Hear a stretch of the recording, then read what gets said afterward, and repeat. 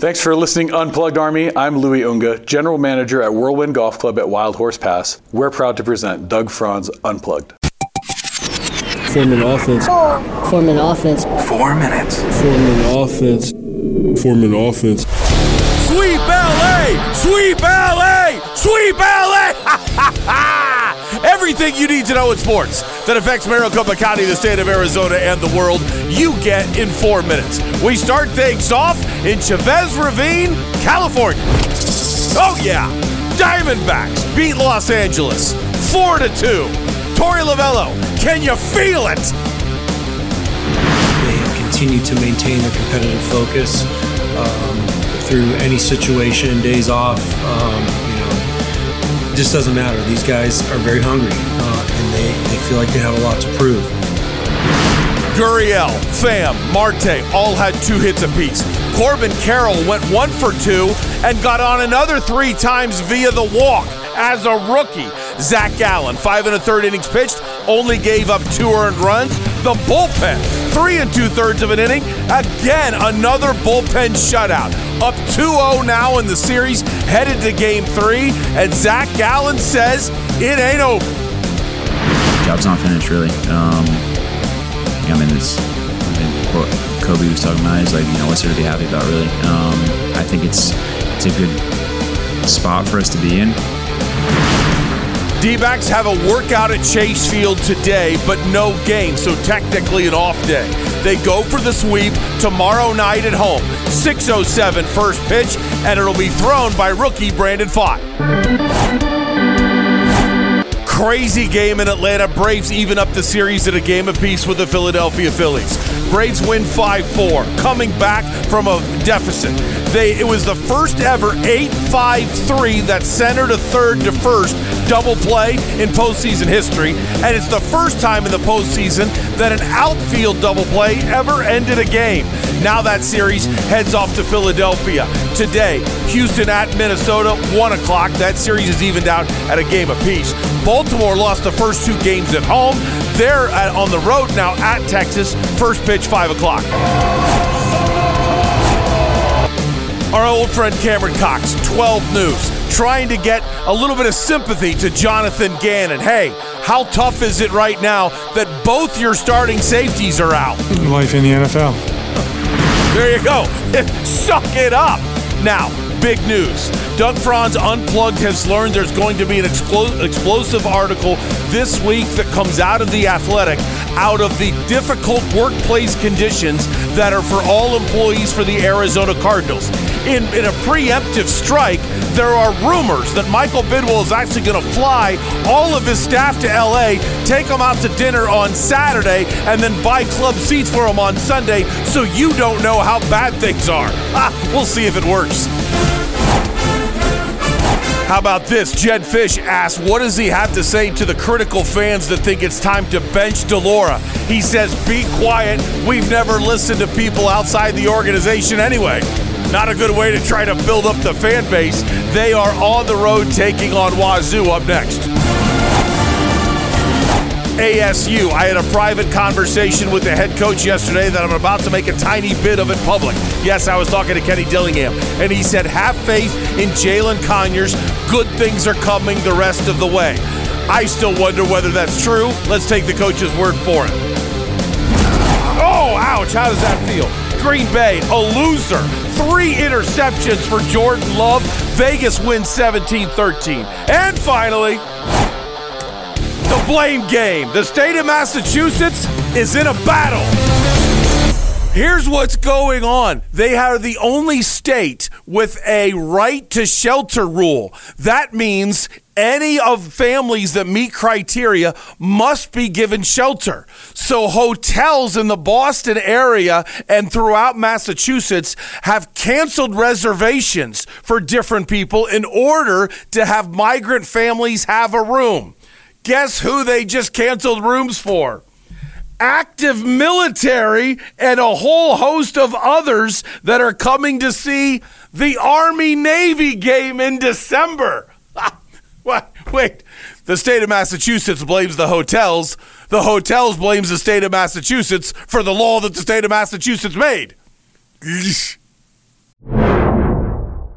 Jackpot, Unplugged Army. I feel like a true commander-in-chief to be able to give you such an unprecedented savings. Go to unplugged@whirlwind.com and check out the new membership club from Whirlwind Golf Club at Wild Horse Pass, Whirlwind Plus. Here's what you get. You sign up for a tee time anytime between now and 5 days from now, and you can save anywhere from a minimum of 30% up to 60% off. Plus 15% off at Civlik, the restaurant, and another 15% off in the pro shop. I'm telling you, you walk into the pro shop, get Bowles a shirt and a hat, you walk over for happy hour with your wife, you might pay for your monthly membership right then and there. It's $34 a month, cancel anytime. Or if you want to save even more, because that equals out to a little more than $400, you can get it for only $299 a year. Whirlwind Plus at Whirlwind Golf Club at Wild Horse Pass. Go to unplugged@whirlwind.com and feel the wind. I'm Janelle, General Manager of Bell's Nashville Kitchen, a.k.a. the Whiskey Wizard. Bell's isn't your typical country bar with mediocre bar food. We are a scratch kitchen with chef-inspired dishes, and the only place you can get the best sandwich in all of Arizona, our Nashville hot chicken sandwich. Now, the drinks. I spend days infusing our own whiskey creations. Come in for Whiskey Wednesdays to learn about and drink our famous whiskey selection. We have live music most days and all weekend as part of our Honky Tonk Brunch. Bell's Nashville Kitchen on Main Street in Old Town Scottsdale. You found home, down home.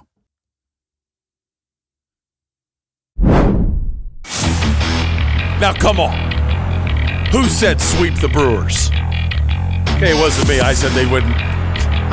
Game 2, though. Who said sweep the Dodgers? Not me. I said the Diamondbacks would win in 4 games, though. Come on, Brandon Fott. Help us out. Sweep LA. Sweep LA. Sweep LA. Yeah! Good morning. Good afternoon. Good evening. Whatever it is that you decided to make Doug Franz Unplugged a part of your day, my family greatly appreciates it. My name is Doug Franz, and you have found the only podcast and TV show in the world totally devoted to the coverage of the 4 major sports franchises, including the Diamondbacks, that it dominates one great American city that drops on your phone every weekday morning. We also cover ASU, UofA, GCU, Providence Rising Park. Yeah! This is Doug Franz Unplugged, presented by Whirlwind Golf Club at Wild Horse Pass. I am unbelievably jacked up. A lot of it is Diamondbacks related. Full disclosure, it's Diamondbacks related. But there's also this crazy energy that you get when all of the odds are stacked against you, and you're like, you know what? Let's go. And man, I hope there's a way that you and I in the Unplugged Army can draw on each other throughout the rest of this week, because I'm going to need you, and hopefully I can share my attitude and energy with you so I can lead as the commander-in-chief, so you need me, and it's a symbiotic relationship, and I don't even know what that word means. I mean, here's why I'm so jacked up. I made the crazy decision yesterday. I don't know why I did it. I started searching through flights. And I can't tell you enough what Wolf means to me. A lot of people think that because Wolf and I would argue from time to time that meant we weren't close. And the truth is, we were more like brothers. So that's why we were arguing. There's no other way around it. And so I feel incredibly close to Wolf. Wolf has no idea what I'm doing, but I started looking at flights yesterday. And I found a flight to Buffalo for $800. I'm like, oh my gosh, okay. Guess what I'm not doing? I'm not going to the viewing of his brother when I saw that flight. And then, out of nowhere, I just said, okay, well, how long is the drive from Cleveland? It's only 3 hours from Cleveland. And then flights to Cleveland were around $250, around $250, $300. I thought, well, I can fly to Cleveland and rent a car and get there in 3 hours. So then I'm thinking about doing that, and I get a call from Mikey at Bell's Nashville Kitchen, and he's going to rip me up and down for saying this. But Mikey at Bell's Nashville Kitchen, we were talking about some other things, and then I told him what I was thinking of doing. And he goes, oh, my gosh, you've got to do it. And you know what? I'm Venmoing you $200 right now. Go. I'm buying this ticket. I want you there. Represent the Unplugged Army. That is Bell's Nashville Kitchen. That's the owner of Bell's Nashville Kitchen. Please, when you are considering where are you going to lunch, get to Bell's Nashville Kitchen. I was blown away by that gesture. Well, I told him I'm not taking his money, but of course I was going to. And then we have one of those credit cards that you build up airline miles on it. Jennifer said, well, wait a minute. She looked something up. We have a flight. I'm flying to Cleveland today for $50. Yeah. So don't worry, Mikey. We're rejecting your money. I'm jacked up. But I was gone most of the day yesterday. I went to an unbelievable get-together with Coach Kenny Dillingham so I could have some conversations with him about life. Other people were there. I talked to some ASU boosters. I talked to some just regular ASU fans. And I talked to, I don't want to say who it is, but I had a second conversation with a potential advertiser for Doug Franz Unplugged, and he's excited. And then he asked me specifically, I don't know why that was hard to say, did my marketing guy call you? And I said, no, he didn't have a chance. Well, I'm going to talk to him, and he's going to call you this week. I was like, okay. Listen, if we, and I say we, if we land this, come on now, Unplugged Army. I'm going to be asking a lot. All right, I'm going to tell you that right now. But that will finally, that would be the one that changes everything to the point where I can start giving back a lot more to you as far as better content. I shouldn't say this, but I'm just going to say it. Paying Izzy and Jeff Weir Production what they deserve and being able to maybe bring somebody, I mean, and the content can get even better on Doug Franz Unplugged, on the main event, and on Izzy on Sports. I'm jacked up for this opportunity. You've helped me get here, and now I'm just going to put it right back on you. Okay, now let's help get even better. But it was such a productive day, but it was productive in a way that's different from content on Doug Franz Unplugged. So then I get home, I'm in a match. I took intern McKenna with me, so because I wanted her to meet some of the people, and then I didn't get home. Gosh, until about 10:30, I think it was. Maybe it was 9:30. I can't remember. So I watched the first 4 or 5 innings of the Diamondbacks game at a sports bar. So like I know what happened, but I don't know what happened in my analytical sense, to really drive points home. So then I got home and I watched the end of the game, so I have like a more analytical sense of that. So I'm sorry to let you down, but obviously the decision, which I know in my heart is the right one. I'm not trying to surprise Wolf. He doesn't know that I'm coming. But I said this as a joke yesterday. It is the total truth. I think it's such a stupid, hilarious statement, but I really get it. And it's Yogi Berra has some of the craziest phrases you've ever heard. Just to make you laugh, I'll go through some of them. So the one I'm referring to now is the one I said yesterday. If you don't go to other people's funerals, they won't come to yours. It's funny every time. But doesn't it make sense? And I have learned through the years, I've seen the looks on people's faces when I come walking into a funeral, when I come walking into a viewing, and I've traveled great distance to get there. And they're like, wow, why are you here? You didn't have to come. And I know I didn't have to. But I know what it means to be able to just show your face and say, I'm here. And it's happened to me, okay? My grandmother passed in 2016. So we flew back into town from Phoenix for that get-together, and one of my best friends from high school showed up at the funeral because he knew what my grandma meant to me.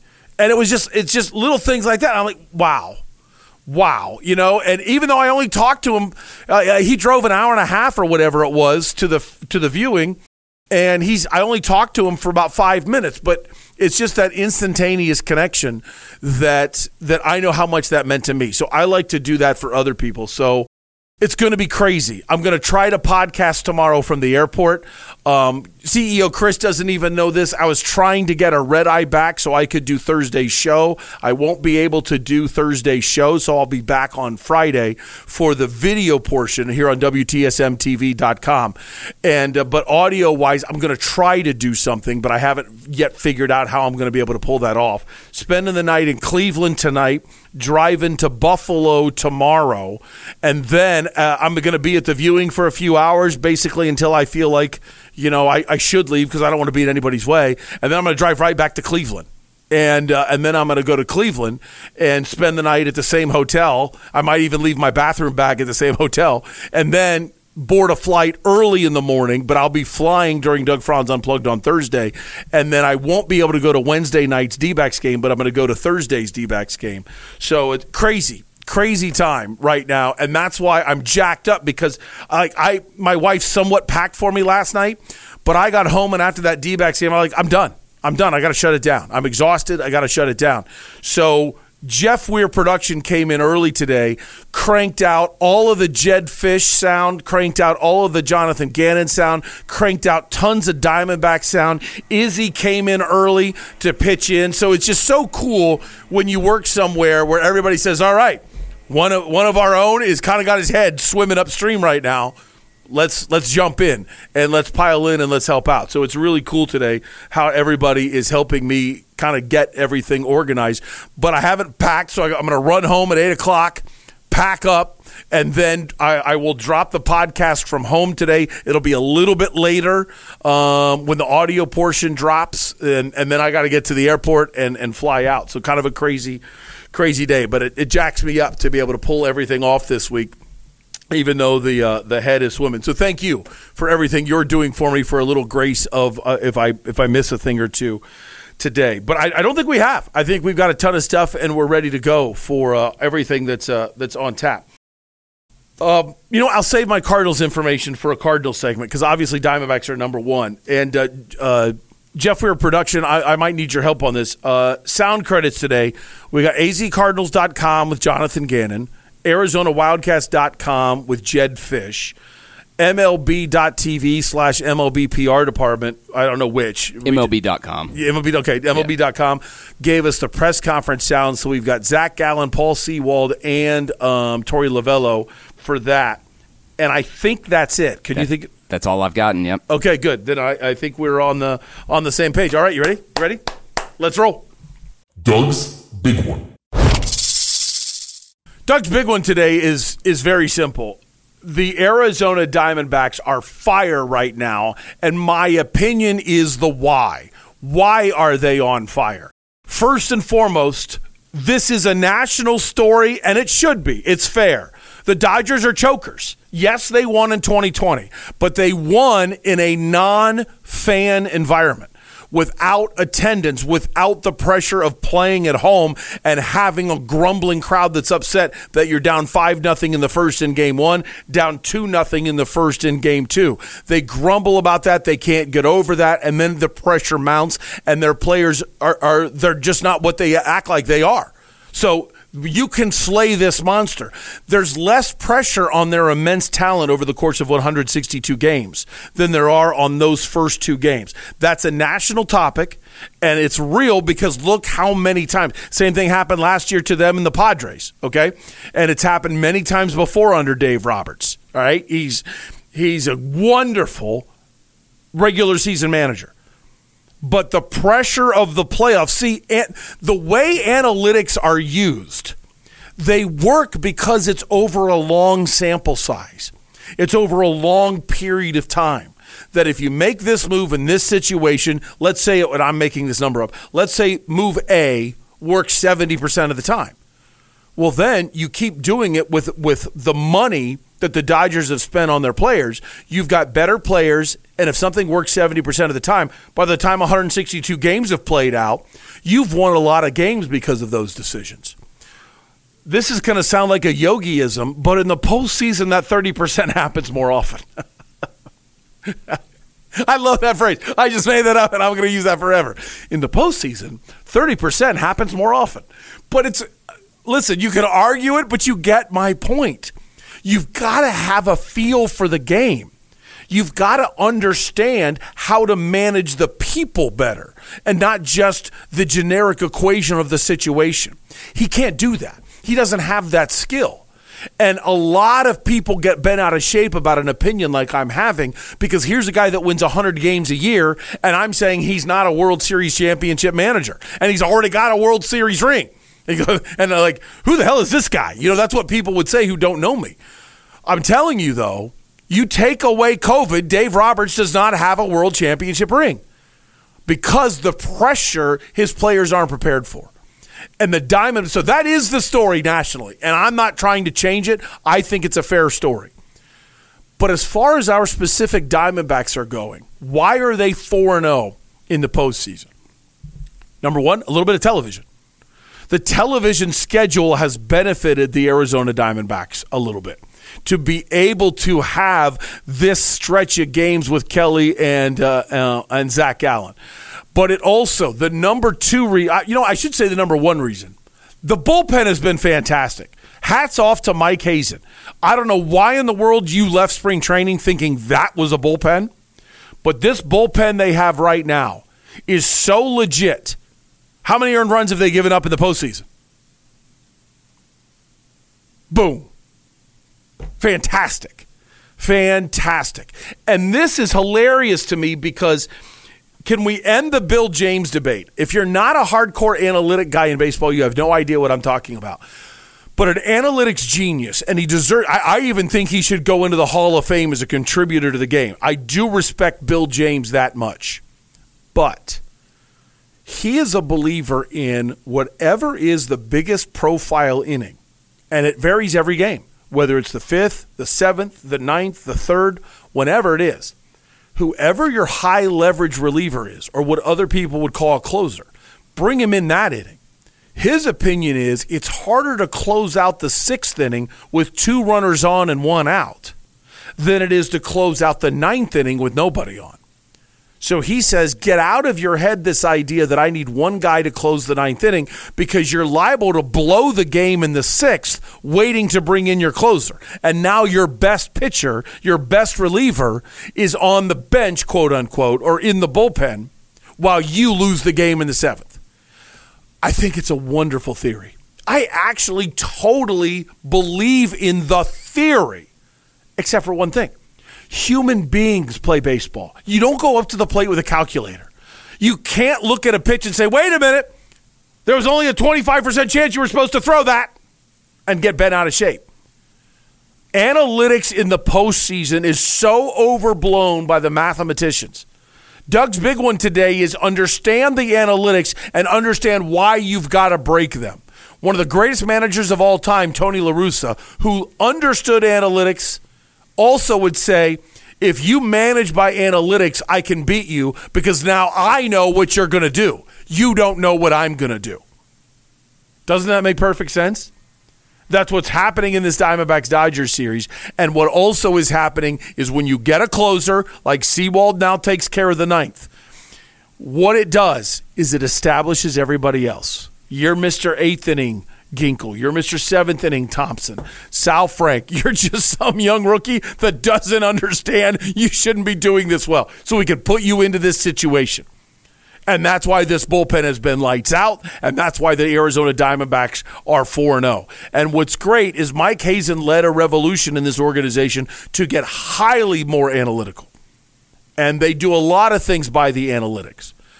But he acquiesced on the closer. He accepted a human being needs that because all the other human beings feed off the responsibility of having a closer. The starting pitching is better when they know I don't have to be perfect. I have a bullpen. A lot of good starting pitchers, not great, especially good ones, they overthrow, they overcompensate. They try to pace themselves. They don't use their best stuff in the first 4, 5, 6 innings because they think, I'm going to lose the game if I don't pitch 7. So I've got to get 21 outs. I've got to go 7 innings. And therefore, I'm not going to say they don't try as hard, but it's more important to them in the 3rd inning to not really challenge guys. They can nibble because they're afraid. I can't get runners on base because my bullpen can't handle it. I can't let runners on base because if I do let a runner on base, now I'm going to have to pitch in high leverage innings. I'm going to get my pitch count up in the 30s, and then they're going to pull me early, and then the game's over because our bullpen stinks. Suddenly you take the mound with the confidence and the mindset that says my bullpen can handle it. You're not as afraid to challenge guys. Remember this. This isn't analytics. Remember the simple batting average. The greats of the game make an out 70% of the time. You have the advantage as the pitcher. That guy makes an out 70% of the time. Challenge him. Don't be afraid of him. Don't put the count in his favor because you're nibbling. Challenge him. Be the athlete you were meant to be. Get on the mound, have some onions, and attack somebody. And when a pitcher pitches with that attitude, guess what happens? More outs. You get more outs, then you actually do pitch longer into the games, and that helps the bullpen. The confidence, the mental attitude of the pitcher blows analytics away. And that's what we're seeing, and that's why the Diamondbacks bullpen hasn't given up an earned run. That's why the starting pitching other than Brandon Pfaadt looks really good, and that's why the Arizona Diamondbacks are 4-0 up right now in the postseason and one game away from back-to-back sweeps. Let's go. All right. All right, that's Doug's big one. Let's jump into D-backs now as a whole in the game.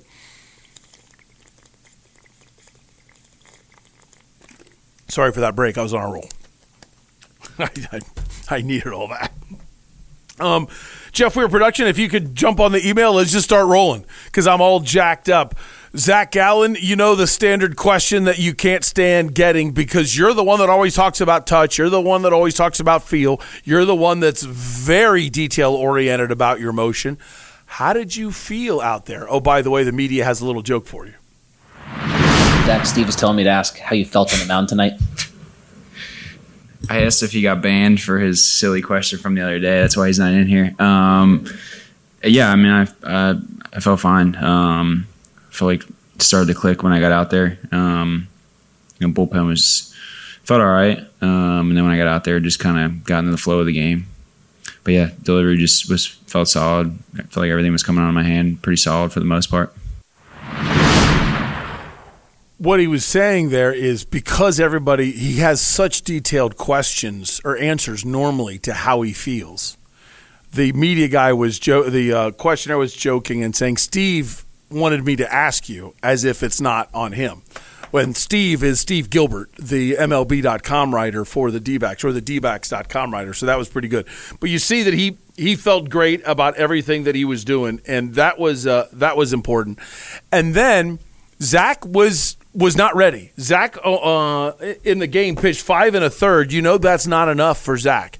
He wasn't thrilled with coming out, but that was more of a fire in the belly than a disrespect to Torrey. Yeah, for sure. Obviously, I don't like coming out, especially in the middle of an inning, especially in the 6th when I feel like I was throwing fine. But Torrey, had laid it out for me just kind of before the inning and then after the inning, and I get it. I mean, it's October. If that's what he felt like was going to put us in the best position to win, I'm fine with it. And I mean, I think it worked out. So yeah, it's fine by me. It's interesting listening to him there. Obviously, they won, and he's okay since they won. But it shows you how great the bullpen is. I think it's my job to tell you how I feel about things so you can criticize me just as much as I criticize decision makers as well. It worked. I'm glad it worked. I would have left Zach Gallen in a little bit longer. And the reason why is I would have wanted less bullpen use going into a Brandon Pfaadt start. Brandon Pfaadt starts tomorrow. I'm going to be shocked if we get 3 innings out of him. You hold Freddie Freeman and Mookie Betts down. They've had 1 hit and I believe 14 at-bats. I'd have to look up that number. I believe they're 1-14 so far in this series. I think they're going to rake in Game 3. And we've got to be ready for that. And Brandon Pfaadt might only get through the lineup 1.5 times before he gets yanked. I hope I'm wrong. Of course I hope I'm wrong.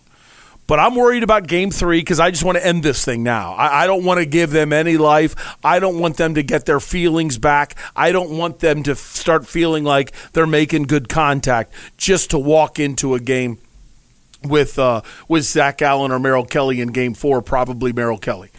I don't want that. I want to be able to just handle the business now, but I don't think Brandon Pfaadt's going to be able to.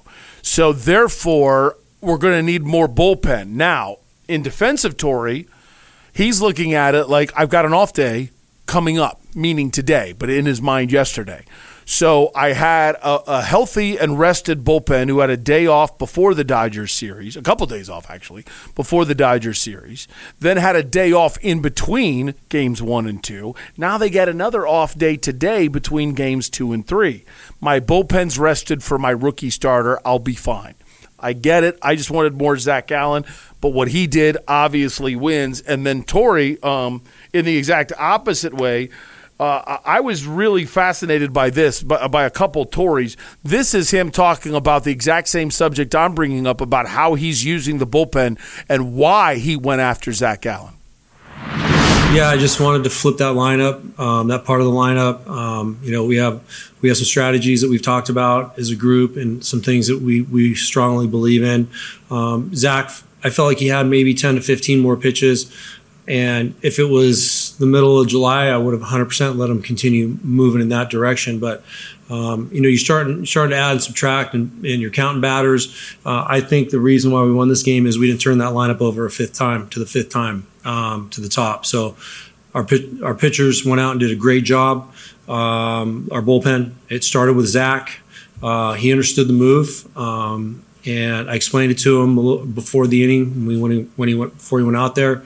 And look, all the personal stuff aside right now, it's about going out and winning a baseball game. And he understood that.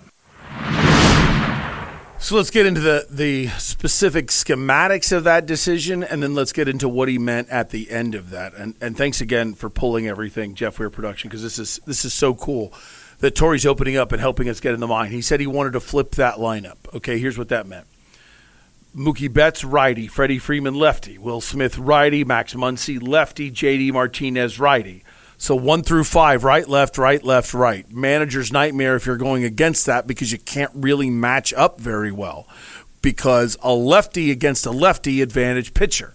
Lefty against a righty, advantage hitter. If you've never known why that is, it's because of a longer view of the pitch, number one. When it's coming from the opposite side, that batter gets a better view. If you're a right-handed batter on a right-handed pitcher, the arm angle of the pitcher's facing third base. So, therefore, it's almost out the side of your eye. If I'm a right-handed hitter myself, so if I'm standing like this, sorry about the microphone, I'll kind of yell. So if I'm standing like this, and I'm looking this way, okay, a right-handed pitch, or a pitch from a righty, is coming through here.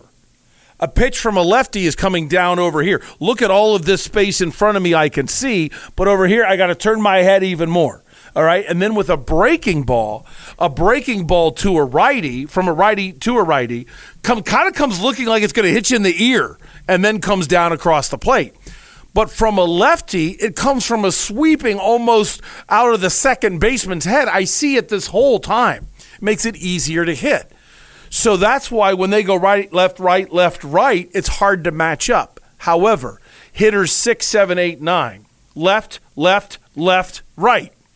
So when Torrey says, I want to flip the lineup, what he's saying is, I want to get a situation in where if I'm going to pitch a lefty against their lefties, then they're going to put in pinch hitters and be right-handed heavy. And I believe in my lefty, Joe Mantiply, to be able to get out right-handed hitters, or Sal Frank, sorry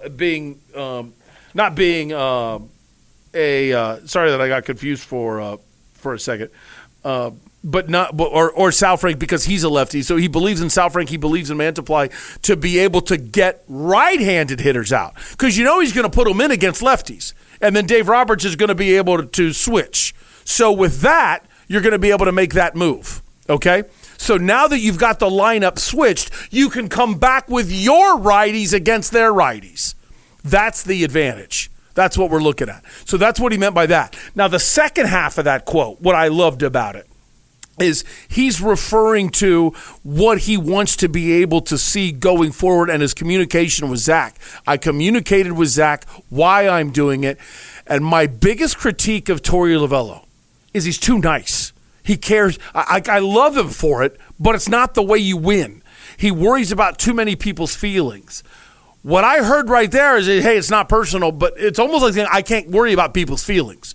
He would be a dramatically better manager if he sticks to that more often. Quick production note, Jeff Weir, I just got a text from Jeff Schneider that says he hasn't received a link for 7 o'clock, if you could. I sent it about 10 minutes ago. Oh, you're on fire. Then I'll bust him. So then let's get to this one. When we talk about the bullpen organization and then Torey's comment of I wanted to flip the lineup and then get things set up, this shows you why this team is improving. And then here is Paul Sewald talking about his role and how the bullpen lines up.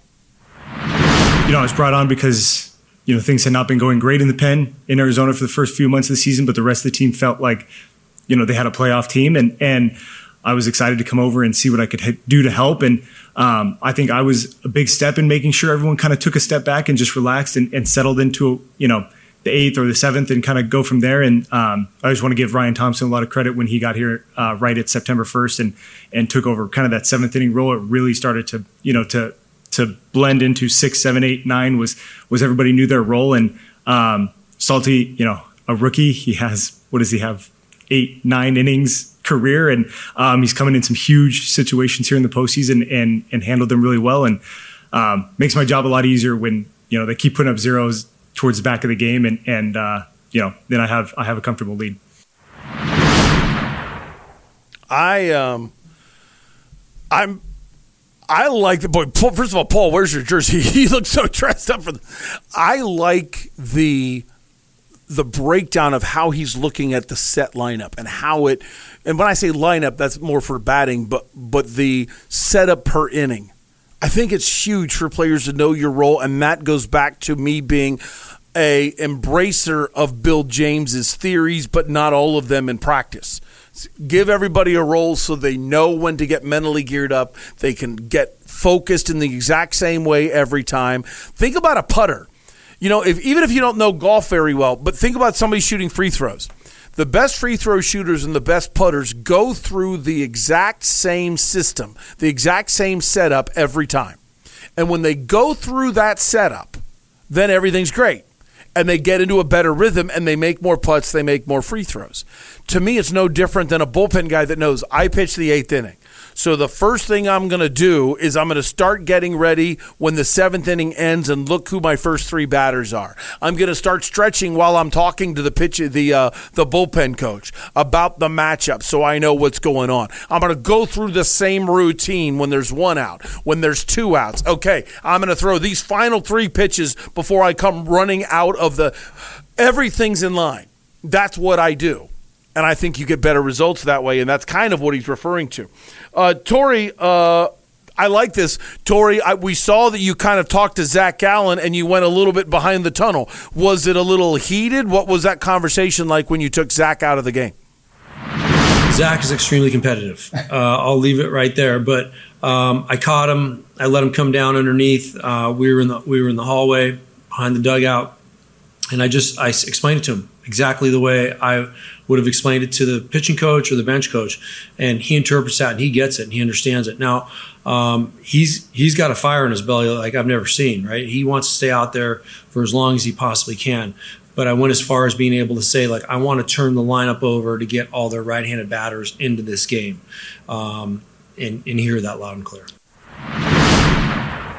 Okay.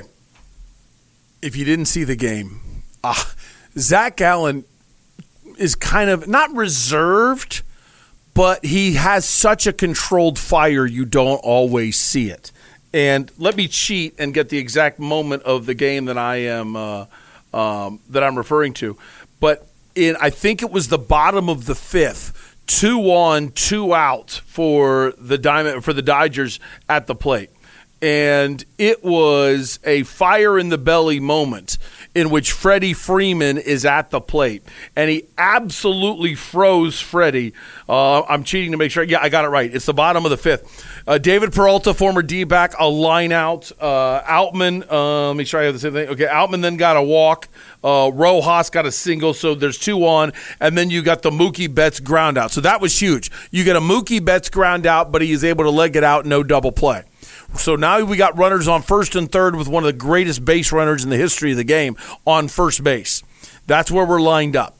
And remember, base running just isn't stealing. Mookie Betts has such a high baseball IQ. That's why I say that. I'm not saying he's Willie Mays, Lou Brock, Ricky Henderson, and now we might have to put Acuna Jr. Into this category as well. But the great base runners just know the game so well. When can I take chances? When can I be aggressive? So you've got those 2 on, 2 out. Even a good shot into the gap is scoring Mookie Betts with 2 outs because he's going to go on contact. So it's kind of a scary moment. And Freddie Freeman's at the plate, and he gets frozen. Absolutely frozen for strike 3. Tell us about that pitch sequence, Zach. Yeah, I mean, my thought was that I felt pretty good with the curveball. Base open, so I was looking for a swing and miss. Freddie's Freddie, so it's obviously a tough at bat. You got to kind of, craft those sequences a little bit differently. But the curveball, really, I was just trying to throw it at the bottom of the zone. I wasn't trying to bury it by any means.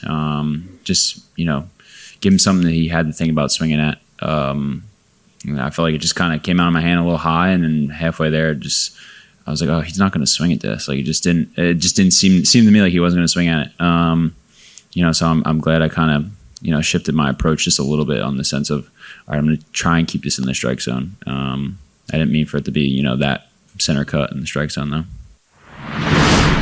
I didn't mean for it to be there. Here's what happens if you're a hitter in that situation. You're looking fastball. You're looking a couple, maybe change up. You're kind of looking at fastball, change up a little bit. And your focus is if he tries that knuckle curve, he's going to throw it at the bottom of the zone. It'll fall out of the zone, and then I'm swinging at a ball. And now I'm going to either ground out or I'm going to strike out. So you have it in your head. I'm not swinging at your knuckle curve. I'm ready for fastball. I'm ready for any other pitch. Whatever you're going to do, I'm ready. But I am not going to swing at your knuckle curve. Well, then he did something that there's no way Freddie thought. He threw a high knuckle curve that dropped just a little into the strike zone. So Freddie's looking at it, sees the spin. I'm not swinging at that knuckle curve. Oh, blank. Where's my beat? He goes, oh, like that, because he realizes now that pitch I said I'm not swinging at, that's going to be a ball if he throws it, is strike 3, and he can't move. And you're just frozen at a time. The crowd goes, oh, how can you take that pitch? But if he would have swung at a low curve ball that drops into the dirt, everybody would have said, oh, how could you swing at that pitch? That's what happens. That's the greatness of this game. All of that back and forth is going on. And quite frankly, it wasn't a very good pitch. He left it when he said center cut. It was middle. That pitch was yelling, hit me, 3-run homer as soon as he let it go. And Freddie's thinking, I'm not swinging at that knuckle curve. And it got him. And you know what? Freddie still had the right approach because most pitchers would have done that. I'm not going to say it was brilliant of Zach Gallen to not, achieve the desired result from letting go of that pitch. But it did achieve the desired result because it was so foreign to what Freddie was looking for. That's the insides of the game that I just absolutely love. Okay, I think this one's important. This is Paul Sewald, the closer, talking about why this bullpen is not scored upon yet. Why this bullpen is pitching a shutout and what that means for the whole team. We're playing with nothing to lose. Why would we play with anything to lose? We're the 6th seed. We weren't supposed to win in Milwaukee. No one picked us to win there. No one's going to pick us to beat the Dodgers when we haven't played well against them. And I just think we're going out there with a lot of confidence to not afraid to lose. it certainly helps when you score 6 in the first and 3 in the first to feel better about yourself, obviously. So nothing to take away from our huge first innings that really make us, it's easy to play downhill. It's a lot harder to play uphill. So scoring in the first has been huge, especially, with 60,000 people here and kind of calming them down a bit. Listen, I'm a fan. I am so jacked up, but at the same time, I have to continually eat it because I was so wrong about this team when they played in late July and all of August. They were trash. Just say it. They were plain trash. And I've always said bad teams just simply find ways to lose. They don't do things right, and they do stupid things. And that's exactly what the Diamondbacks were doing. Listen to what Paul Sewald is talking about now, okay? We don't have anything to lose, so we don't have the pressure. Number 2, we keep getting these early leads against the Dodgers, so everybody is relaxed. Number 3, every shutout inning by the bullpen helps then build the confidence to go out and have another shutout inning. And it's all rolling onto itself. Offense getting the lead. Starting pitching until the bullpen is ready. Bullpen being dominant behind one of the best defenses in Major League Baseball, especially once Ketel Marte got his head screwed on straight and started playing better defense. Things are going great because they're finding ways to win. And they're following this same pattern. It's not easy, okay? An entire organization of human beings are all geared to beat the Diamondbacks right now, and all of their money isn't winning. That's D-backs baseball, man. How does that not jack you up? It does. It totally does. Of where we're at. Okay, this is now in reverse. You just heard Sewald talk about how everybody is doing well because so many other people are playing well that it helps the bullpen have confidence. Zach, how does the bullpen shutouts affect you as a starting pitcher? Yeah, ideally, I think the plan would be that, your guys get you through 6, 7. That usually means that they pitch pretty well, especially in October. Like you said, the leashes tend to be a little bit shorter. So if a guy's going out there for 6 or 7, that means he's pretty much in control. But I can't credit our bullpen enough. I don't think it's any secret that, these guys down there struggled midway through the season. So for them just to kind of have the resiliency, and, on the biggest stage right now, they're coming up clutch for us. So yeah, that's my thought. Is like, all right, there's I don't know how many guys are in the bullpen, 8, 9, whatever. I don't know what the numbers are, but there's 8, 9 guys down there that I feel confident handing the ball over to. So yeah, it's good as a pitcher knowing that you can kind of let it go, even if it's 5 or 6 innings. Jeff, for your production, does it screw you up if I change the rotation that you have? No, just give me a heads up. Oh, you're wonderful. Let's go 3-1-12-10. Ignore the email. Go Torrey 3, Torrey 1, Torrey 12, Torrey 10. So 3-1-12-10 is what I'm going to go. And the reason why I'm switching to Torrey 3, Torrey is going to talk about roster construction, and it just grabbed me right after what Zach Gallen said. I've already made the point, confidence in the bullpen leads to a more confident pitcher, things like that. So that was the beginning of what Zach talked about. And then he said, I don't know how many guys are out there, 8, 9. This is a really interesting point. We talk about who's a better manager during a game, but in the playoffs, you have your whole roster, and then you have a playoff roster. So there's guys that are left off the playoff roster, or in the case of Jake McCarthy, who get hurt and are not on the playoff roster anymore. The reason why this is important is you hear exactly what Zach Gallen said, the 8 or 9 guys in the bullpen. That means more players are bench players, not bullpen guys, that then Torey Lovullo can match up the Dodgers bullpen with. The Dodgers roster construction is the exact opposite. They want different arms to go against somebody else's offense, but it hamstrings Dave Roberts in order to be able to get the matchups he wants offensively. And this is an area where the Diamondbacks as an organization, I don't know if you say out-organized the Dodgers, because it's not necessarily out-managed, because this is a decision with general manager, assistant general manager, scouts. They're all have a little bit of input when it comes to who you put on your playoff roster. This is a big point by Torey Lovullo here in light of, remember, Zach Allen just said, the 8 or 9 guys in the bullpen for the Diamondbacks. Listen to the roster construction for Torrey and how that set things up. Right, that was the strategy for sure. That conversation started when we saw they were 13-13 and had a 4-man bench. So we were strategizing as a staff and as a group about what do we want lineups to look like? How are we going to try to maximize situations? And look, their bench players are very good with Taylor, Hernandez, Barnes, and Wong. Don't get me wrong. It's just that it lines up where the back end of our bullpen is very right-handed. And we want that matchup right on right every time we can take it. Right. And once you empty your bench in the 6th inning, there's no moves to make for the rest of the game. Right. Well, yeah. I mean, he did everything he had to, right? I think every manager would have done that. There's your one shot. You're trying to make a push there against Saul Frank, a rookie pitcher. But, yeah, at that point, it's an empty bench. Barnes is the last remaining player, and you can pick your targets and pick your matchups very well.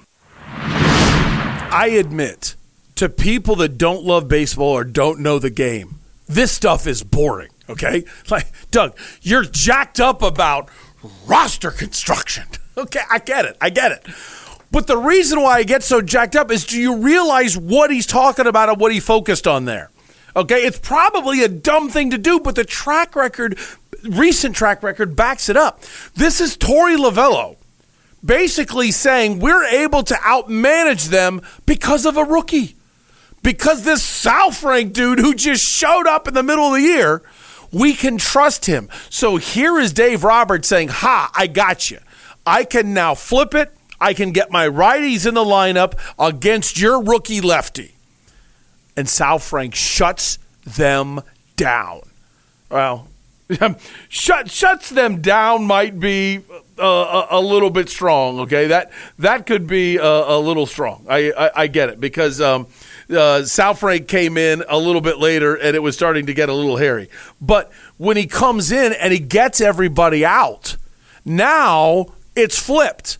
Now you put all of your eggs into that basket, Dave Roberts. You got all your righties lined up against the rookie lefty. It didn't work. Now we can line up all of our right-handed pitchers against your righties, and your bench is depleted. You're done.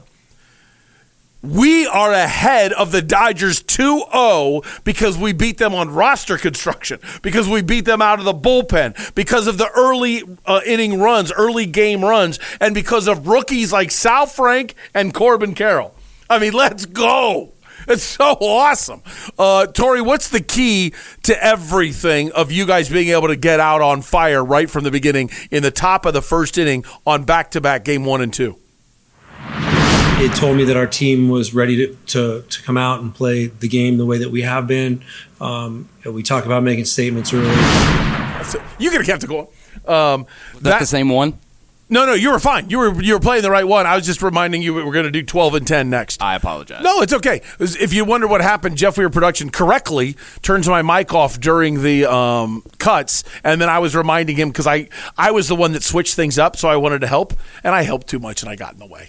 That's what happened. But what he's talking about there, and I could just recap it, is being aggressive right from the jump and knowing what's going to happen. And if you already have paid attention, you've done the scouting work, you've done the film work, you're more prepared for the at-bat. A lot of times guys in the regular season get lazy, and they don't do it. And then that shows when you get into slumps and swoons. Now, some slumps just happen. It's not a lack of preparation. But you can see how focused the guys are right from the beginning. And then that home crowd starts piling on their own team. Listen, get to the game tomorrow night. Oh, by the way, it's a sellout. That's awesome. Get to Thursday's game. But when you're there, if the D-backs start to struggle, get louder, okay? Listen, it's your money. Do what you want, all right? If you want to boo, if they're playing an air, okay.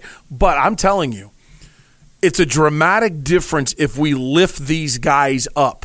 Trey Turner was a disaster for the Phillies, got booed all the time.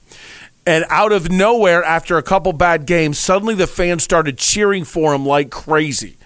And it was almost like, wait, this isn't rocket science, just relax. And he started to get a couple hits. And oh my gosh, Phillies fans fell in love with Trey, and Trey Turner started telling everybody what it meant to be a Philly and what that moment meant to him. That's what we're talking about, okay? Be like that. Okay. Let's get to Corbin Carroll. This is Tory 12, Jeff Weir production. Here's what I love about this one. We're doing so well, we forget. Do you realize Corbin Carroll went 1 for 2 with 3 walks? You know the patience it takes for a rookie to get 3 walks in front of 50,000 people on the road? And we've got him for what? How long is that contract extension, Tory? We try not to say that there's one target on our roster. We believe in being 9 strong. But Corbin has an unbelievable knack for rising to the occasion, for understanding what the at-bat is asking for, and then going out there and executing it. I look at him often, and I cannot believe that he's 23 years old. I look at him often, and I'm thankful that he's going to be a Diamondback for the next 10 years. 10 years! He got it for 10 years. Well, that's even better than the Goldie contract. I thought the Goldie contract was going to be the greatest contract in Diamondbacks history. It's the Corbin Carroll contract. There's no way you could get that kid for $100 million right now. No way. He's been fantastic. All right, last one. Tory, who's pitching tomorrow? Who's the starter? Be the Game 3 starter to announce. Yeah, Brandon Pfaadt will start Game 3 for us. Okay, thank you. So here we go. The rookie, man, he's going to need our support. Even if the old lady behind you's upset at you for standing up. Somebody gets 2 strikes. I don't care. It's the first batter, first inning. This is a rookie, all right? Pick him up. And he walked somebody, couldn't give him a clap. Hey, you're okay, Brandon. I know I'm asking you to go Little League. I realize how cheeseball that is. You're spending over $100 to go to a postseason game, and some yahoo on a camera this morning is saying, now be nice. Be nice. Let's go, D-backs. Okay, I get it. But that's what this young man's going to need, all right? Let's go. An hour of D-backs coverage today because they deserved it. I'm jacked up for it. Thanks for being a part of it. Coming up next, I think we have something that's the next step in the evolution of WTSM TV, and I think it's going to lead to a sports revolution in the city of Phoenix. Do you know what's coming? Coop is coming. I'm going to tell you more about it next. This is Doug Franz Unplugged, presented by Whirlwind Golf Club at Wild Horse Pass on WTSMTV.com. It's hot. We've had a pretty hot summer here in Arizona. Who can you trust with your air conditioning? There's only one place my family has ever trusted in Arizona, and that's Parker & Sons Heating, Cooling, Plumbing, and Electrical. Call 602-2-REPAIR. That's 602, the number 2, then REPAIR for Parker & Sons. And the reason why I suggest them to you as passionately as I possibly can is I know they've showed up on time to my home every time. And they've gotten it right the first time, every time. And they've treated me fairly every time. What else can you say? Plus, they don't charge anything for nights, weekends, emergencies. That means something, because when your air conditioner goes out in the summer in Arizona, that's an emergency. You need repairs fast, and you can trust Parker & Sons. How do I know? Because my family does. 602-2-REPAIR. That's 602, the number 2, then REPAIR for Parker & Sons. Rosati Sports Pub in Chandler. It's on Ray and McQueen. Sounds like a sports bar. What's the difference? You walk in and they actually have games on TV with the sound on. How many times do you walk into a supposed sports bar and they've got loud music on or somebody playing live or some kind of trivia game going on and you're there to watch the game? If you're like me, a simple guy, give me my pizza, give me my wings, give me my cold beer, and make sure I can hear the Suns and D-backs, then you want Rosati Sports Pub in Chandler. All members of the Unplugged Army, welcome. Rosati Sports Pub. Give me the game.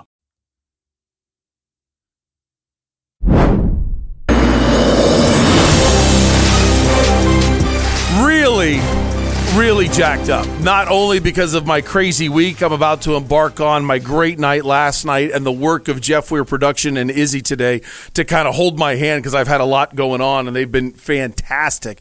But also today is the day where the evolution continues of WTSMTV.com. And I'm so excited to announce a new show here on WTSM TV, and that is Bruce Cooper from 12 News for years and years and years, the most experienced, deep inside dude in the Valley. He has decided to jump back into television on his own terms, and he's going to join us every Tuesday at, I think, 12 o'clock. Isn't that right, Jeff? We were production? Does that sound right? That sounds right. Yes, okay, sir. good. Every Tuesday at 12 o'clock.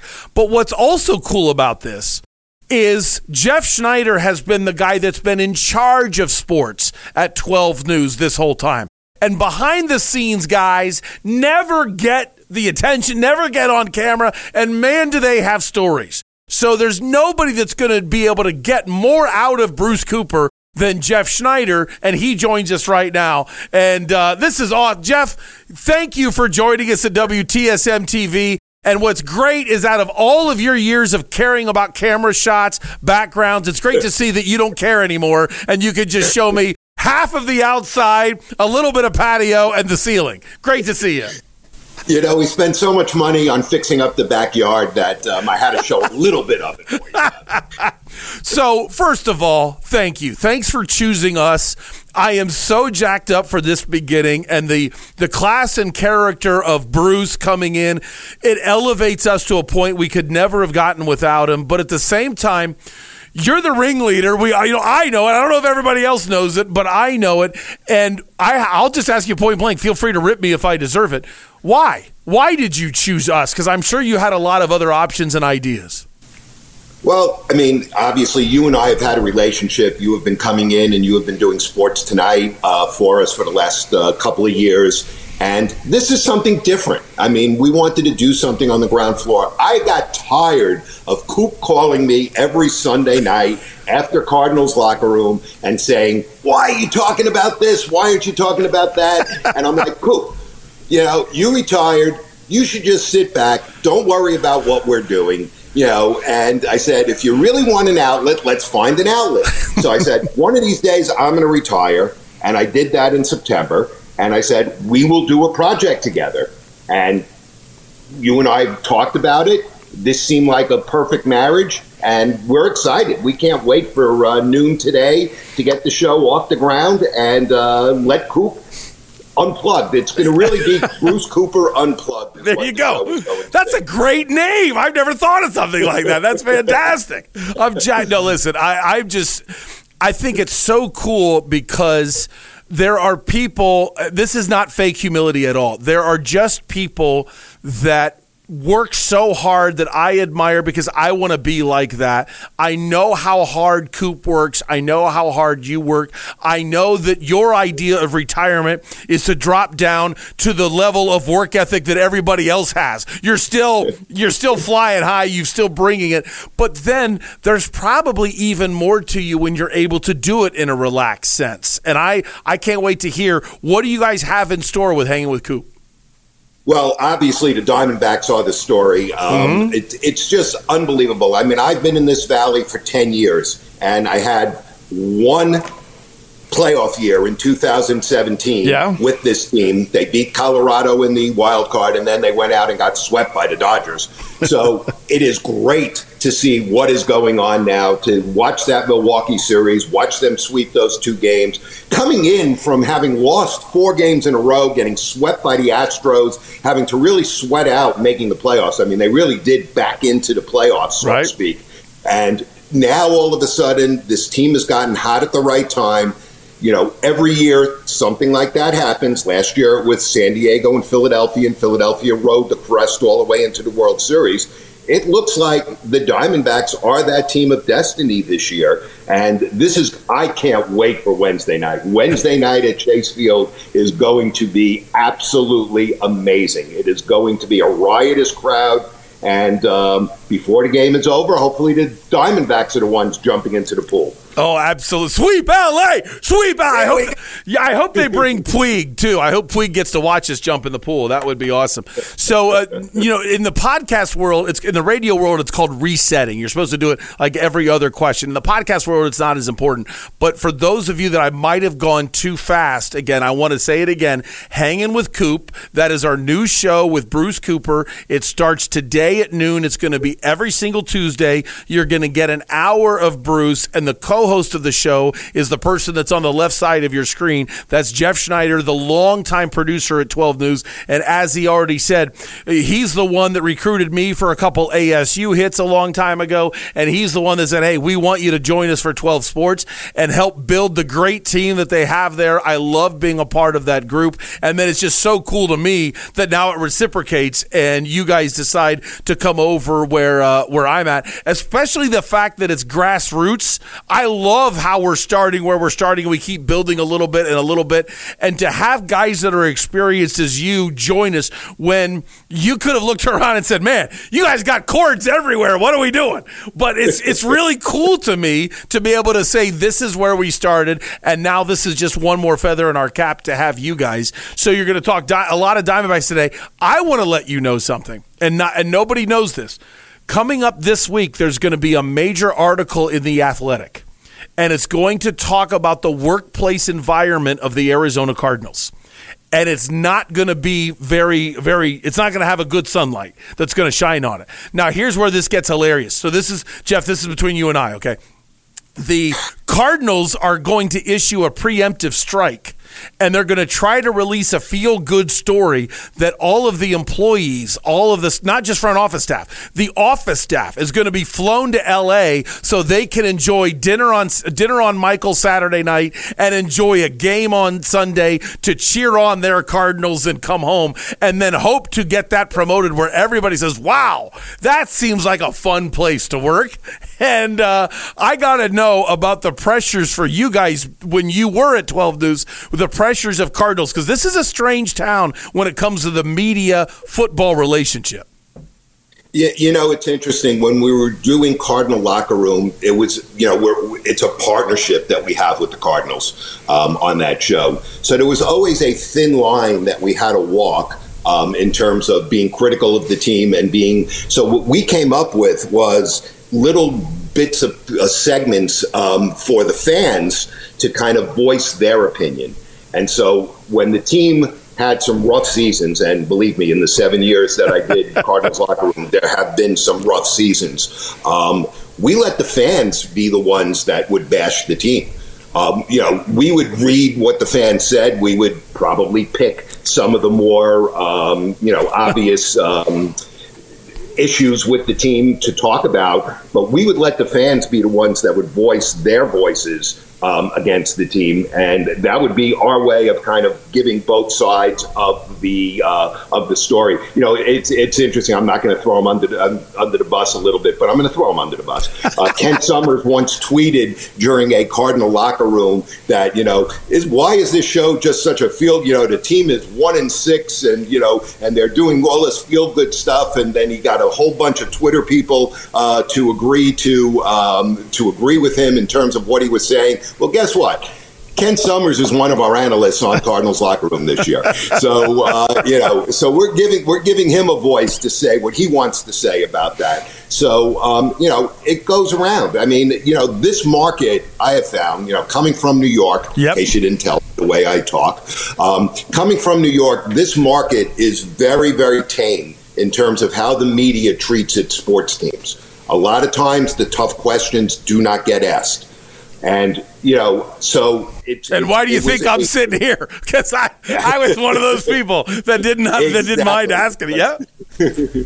So, I think it's stuff that needs to be done. And I think that, I think Coop has always been very, very cordial to teams and stuff. But I think he does also have some hard opinions that need to be answered. And I think that that's what you're going to see when Coop does his show, is because I'm going to ask him the questions that I know he's got on the top of his head, and I'm going to get him to really kind of talk about what he thinks about the teams and things like that. So yes, in addition to Diamondbacks, we're going to talk about the Cardinals, and we're going to talk about ASU, and we're going to talk about the Suns. We're going to do different segments, but then at the end of the show, we're going to do something called Coop's Island.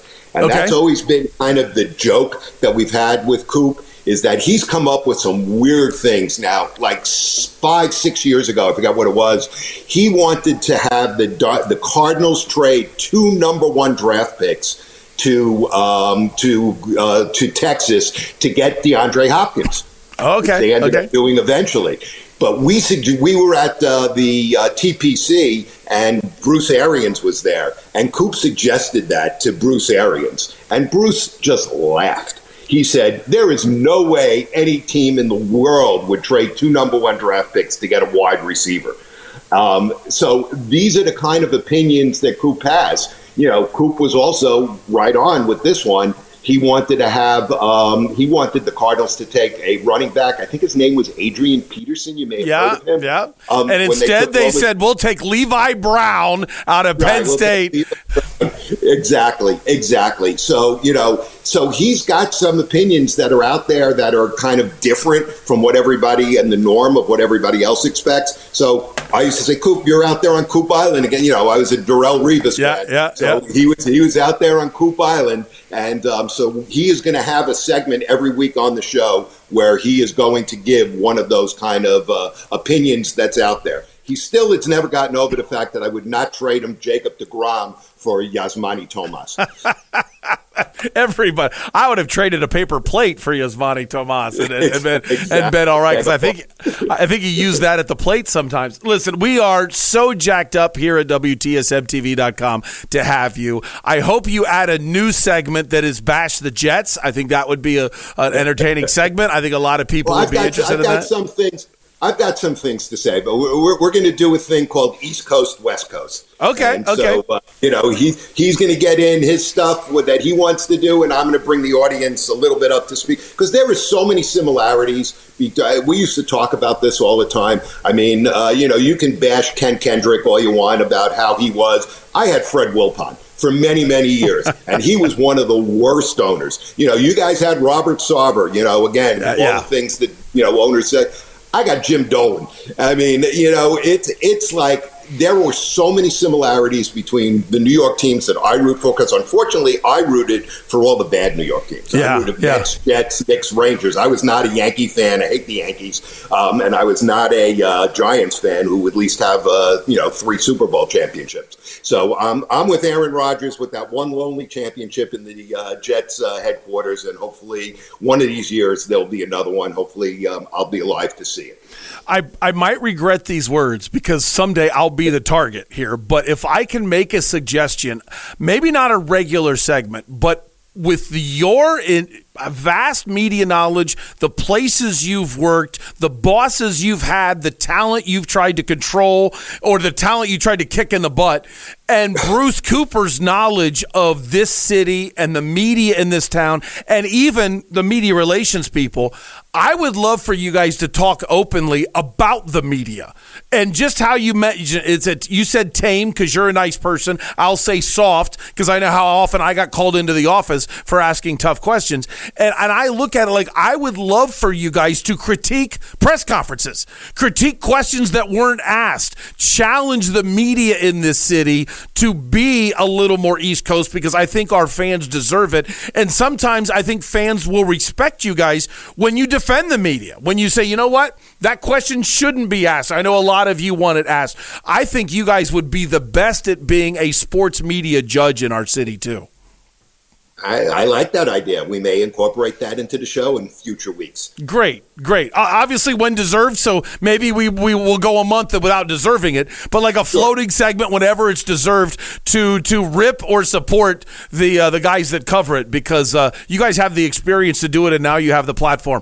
Jeff, thanks for coming. Have a great show. We'll all be watching, and we'll be driving it hard here.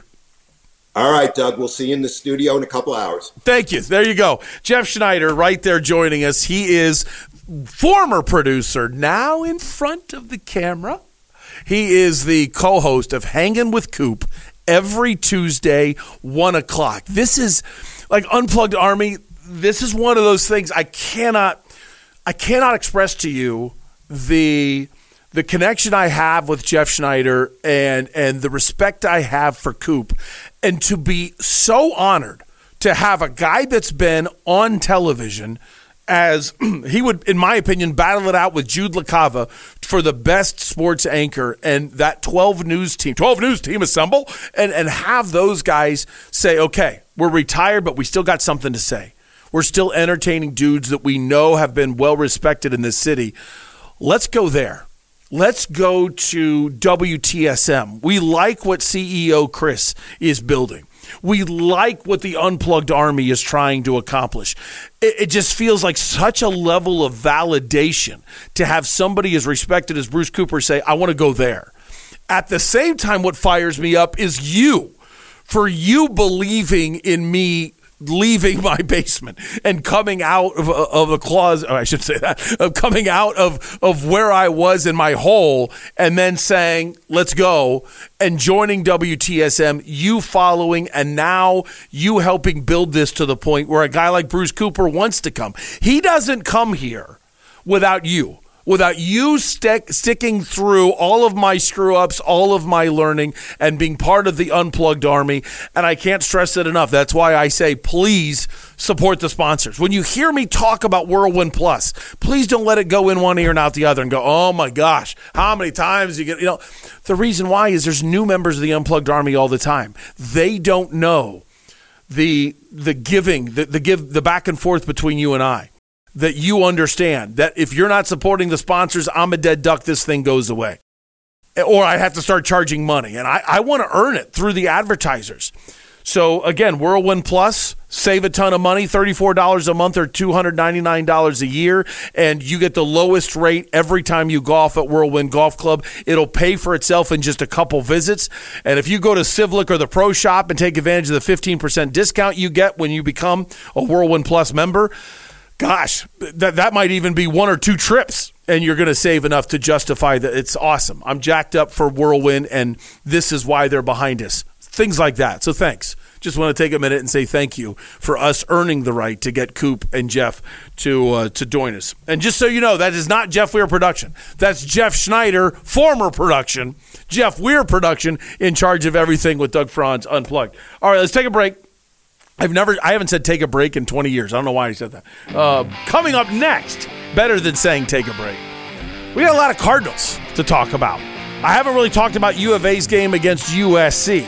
We still have the main event with Steve McCollum coming up. And the roll continues on versus Vegas. Thanks for helping me out. We're doing well today, and I need you. This is Doug Franz Unplugged, presented by Whirlwind Golf Club at Wild Horse Pass on WTSMTV.com.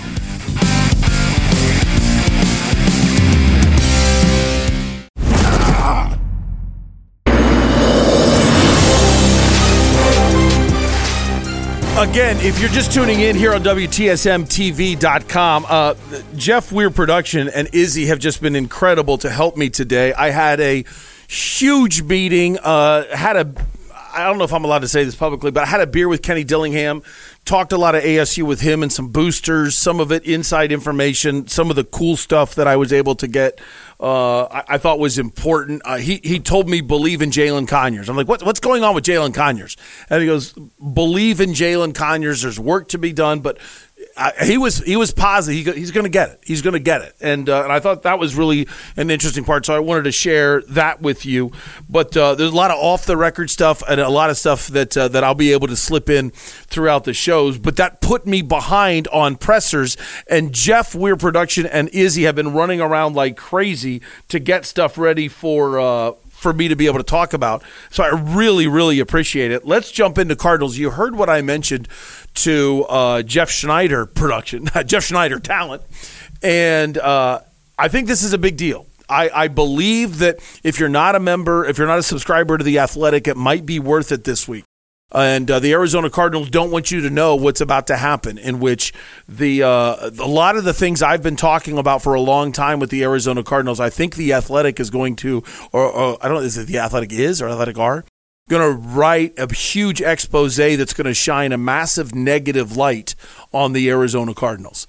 And I think it's going to be very interesting to see how they respond to that. If I'm the Arizona Cardinals, if they care anything about their reputation, I would be talking to everybody that came out and had something to talk about, had something to say. And even if some of those people aren't there anymore, I would be reaching out to them and saying, we don't want to look at this as paying you off.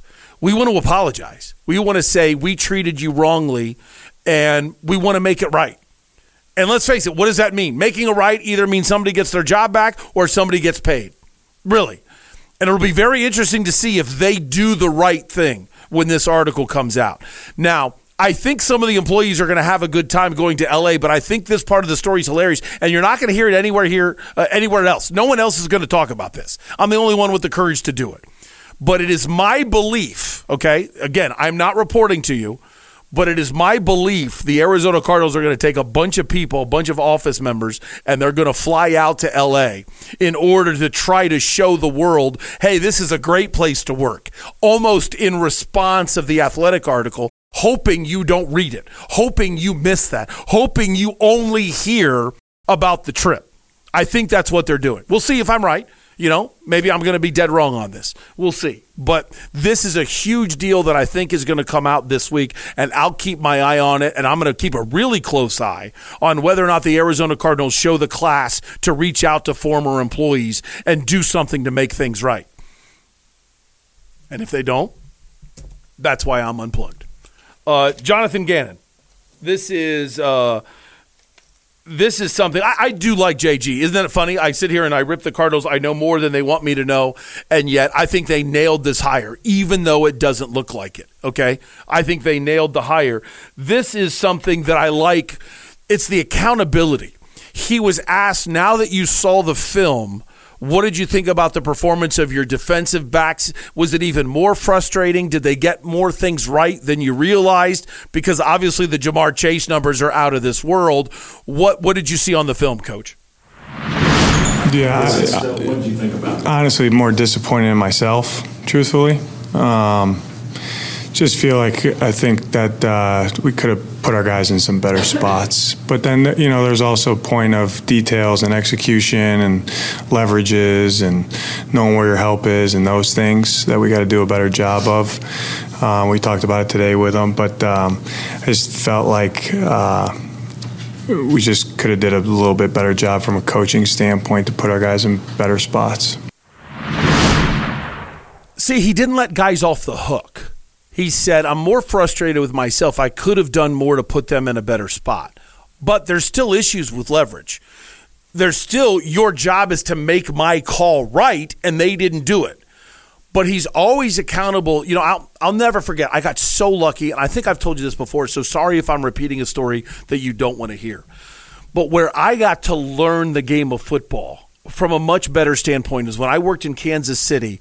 The offensive coordinator there was a man named Al Saunders, and he allowed me once a year to come in, and we would sit for 8 hours, and I would sit there with the entire playbook, and we would watch plays, and he would say, okay, what's the play call here? What are you seeing? No, that's not the read. And he treated me like a young quarterback that's screwing up. It was a fantastic way to learn, because it also made me feel like this guy is spending time with me to learn, and I'm screwing up his time. And it stunk to get stuff wrong in that instance. But oh my gosh, did I learn so much. Okay, that's how I feel. And he would say when a screw up happens, the first thing he does is he goes to the position coach. Why did this happen? Are we coaching this well? How did you relay that information? They need to know whether or not that information is being relayed correctly, because if the player's screwing it up, we need to know this player can't handle this play, or this player can't handle learning in this way. Is he worth extra attention? Should we cut him? It's a hardcore business. Why is this screwing up? And then he's looking at himself. Am I coaching you correctly? Is there something you want to say to me on why this isn't happening? Quarterbacks coach, why, and he went down the line and took one play that failed and wondered, where is the failure in communication? What are we doing wrong here? And so that's what JG is saying. I didn't do a good job putting them in position, but he's admitting, however, did you play the play correctly? Did you execute it? No, you didn't really execute it either. All right, the second one, I like this one because he was asked about the penalty situation and how they're doing penalty-wise. And he just talked about an interesting topic that you might not realize is important, penalty education. Just the education of our players, honestly. Things that we've been getting called for, we want to try to clean up, but penalties, you guys know how I am. They kind of come and they go, just kind of like takeaways. You don't, bang, bang plays. We educate our guys on the refs and what they like to call and the volume that they call them with. But each game's kind of a separate entity. But I think the improvements that we got to keep making as we move forward is to play penalty-free when we can, and especially, I call certain ones bang, bang. They go either way. There are certain penalties, though, that you can't have, and I call those non-negotiables, and we've done a good job with the non-negotiables since week 1. So that's something that has to stay consistent. You can't plug one hole and then another hole opens up, so got to keep doing a good job with that. Falls on the coaches first. Again, accountability. 2 penalties in the game. And he said, I have some that are non-negotiable, and since the first game, we've done a good job. That's another credit to coaching that he deserves. You're not good. This team is not good enough to win even with low penalties, okay? They're going to struggle. You have a bunch of penalties, you're a dead duck. 2 penalties for 16 yards, that was it in that game. That's a fantastic number. It also shows you he's still commanding the room, because they harped on penalties in training camp, and it obviously didn't get through in week 1 against Washington, and then they've done a good job ever since. So he said this is how it is. I'm not saying players took advantage of it. Kaiser White had a bad hit in game 1, but I don't know if they were taking advantage of him, but he immediately put the hammer to it, and look how the players are taking him seriously. That's an important level of accountability. Love this question, the next one. Howard Balzer, who no pun intended, has the guts to ask some questions every now and then, says, what's really going on with the fourth quarter? Why are you one of the weakest teams in the fourth quarter? And again, Bengals won the fourth quarter 10-0 against the Cardinals. No, I think all the games are different. Honestly, that's a good question, Howard. I think all the games are different. What I'm looking for is consistently doing what you're coached to do. And like I said, that starts on coaching first, to make sure we're doing that throughout the week. And then on game day, like I say all the time, there's 65 snaps in a ball game or whatever it is, 60 of them if you're right, 5 if you're not. If the ball finds you when you're not, then they make some plays. So just being on all those things consistently is, I think we take a jump here coming up.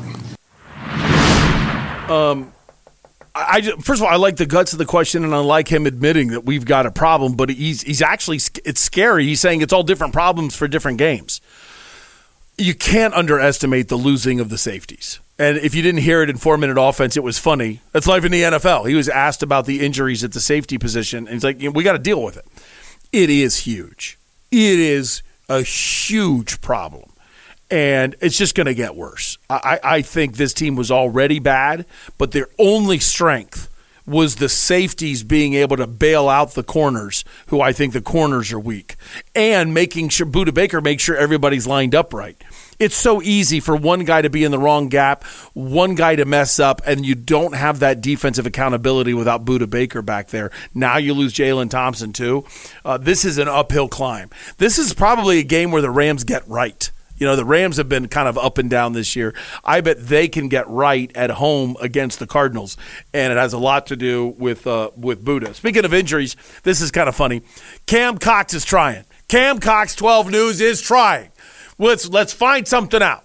And he asks it in all seriousness. He looks Coach dead in the eye, and watch the way the coach kind of throws the question back at him. Cam Cox says, "Coach, when are you guys going to start having serious conversations about Kyler Murray's health and bringing him back?" We have serious conversations every day, Cam. So when he's ready to go, he'll go.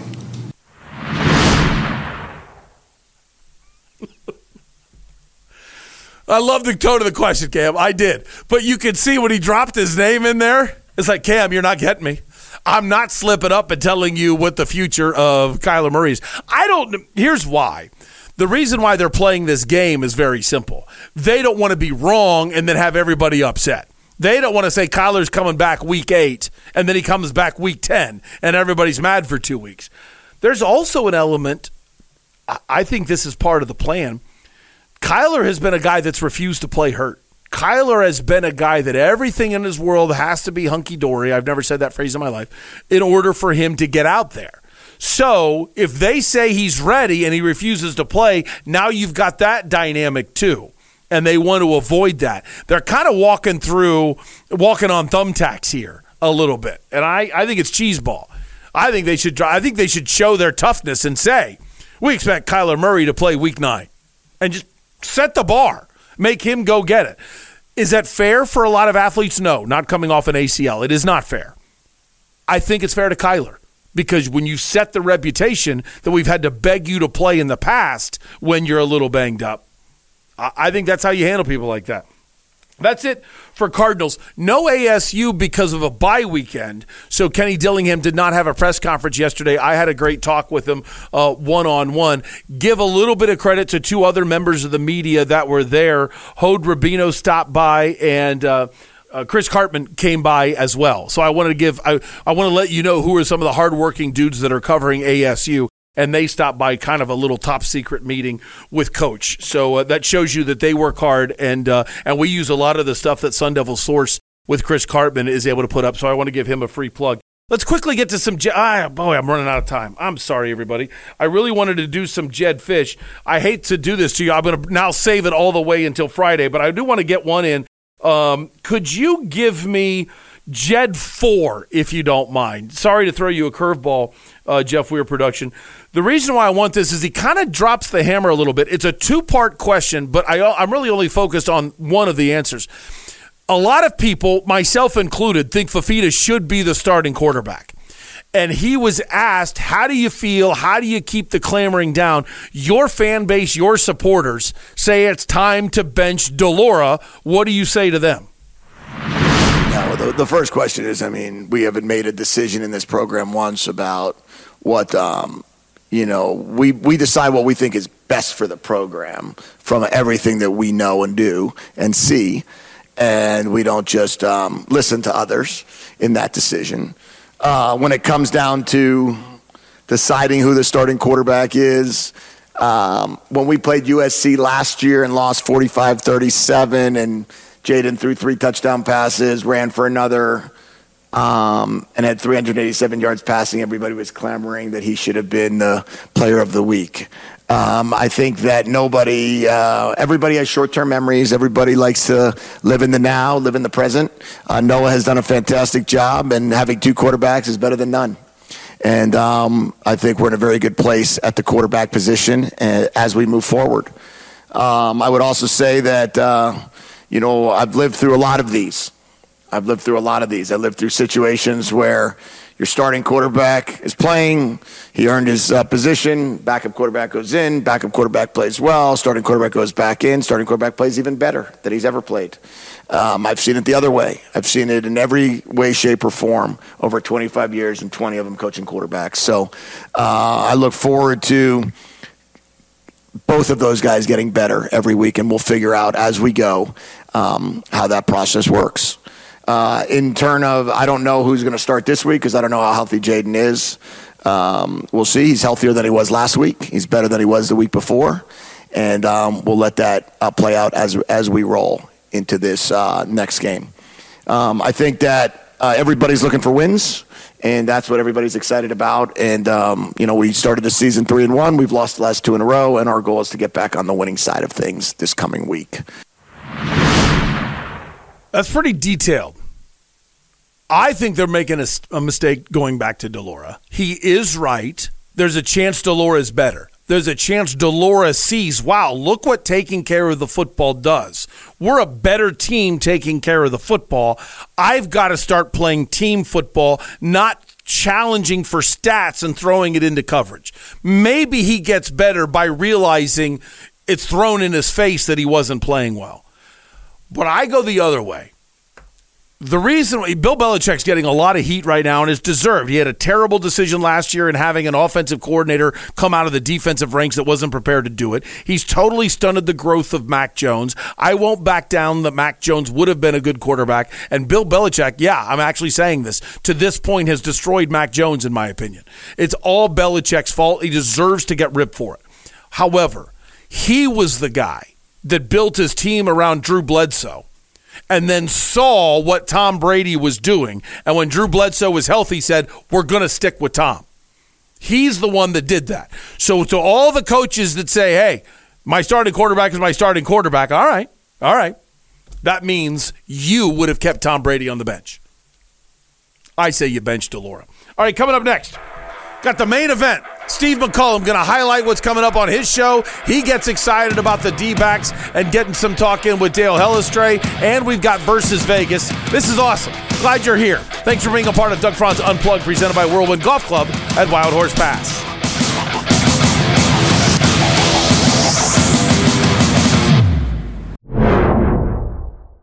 It's big, it's juicy, it's meaty. Get your burrito at Burrito Express. If you're having a hangover, a bad day, even a good day, still get your burrito at Burrito Express. It will make you feel better.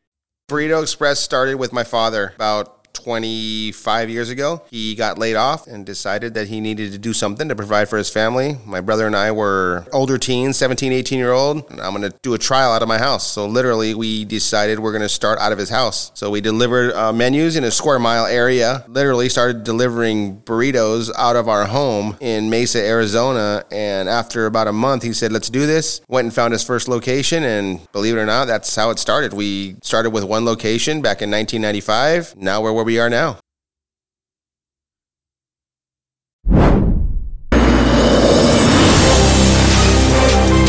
I hope I haven't driven you crazy today by continually thanking everybody, but it's weird. Imagine you've got 5 avenues, you're driving down one, and yet that means the other 4 avenues is going crazy and things aren't going well there, but hey, you did something well over here. That's what my day and my night has been like, doing so much yesterday for one direction, but not getting stuff done in the other 4 directions. And I would like to thankfully say, I don't think you know that. I don't think you were able to tell because of the work of Jeff Weir production and Izzy this morning to help me on Doug Franz Unplugged. And the same thing goes to Steve McCullum and Dale Hellestray, because I didn't turn in an outline today to Jeff Weir production. So that meant I'm kind of flying by the seat of the pants, and I'm a little late getting to Steve. Steve, good morning. How's life? What's coming up on the main event? Life's good. Obviously Diamondbacks talk. Braves, American League kicking off tonight. But I got a lot of comments on that Jed Fish situation, of course, with the quarterback. And then we put a bow on the NFL week and do our discussions. A lot of coaches on the firing line. And then Frank Reich making some comments yesterday that makes me wonder if he knows this about a head coach. Why does he take a job? Yeah, exactly. You know what? The thing is about Frank Reich, he never came out and said it. No one actually totally reported it.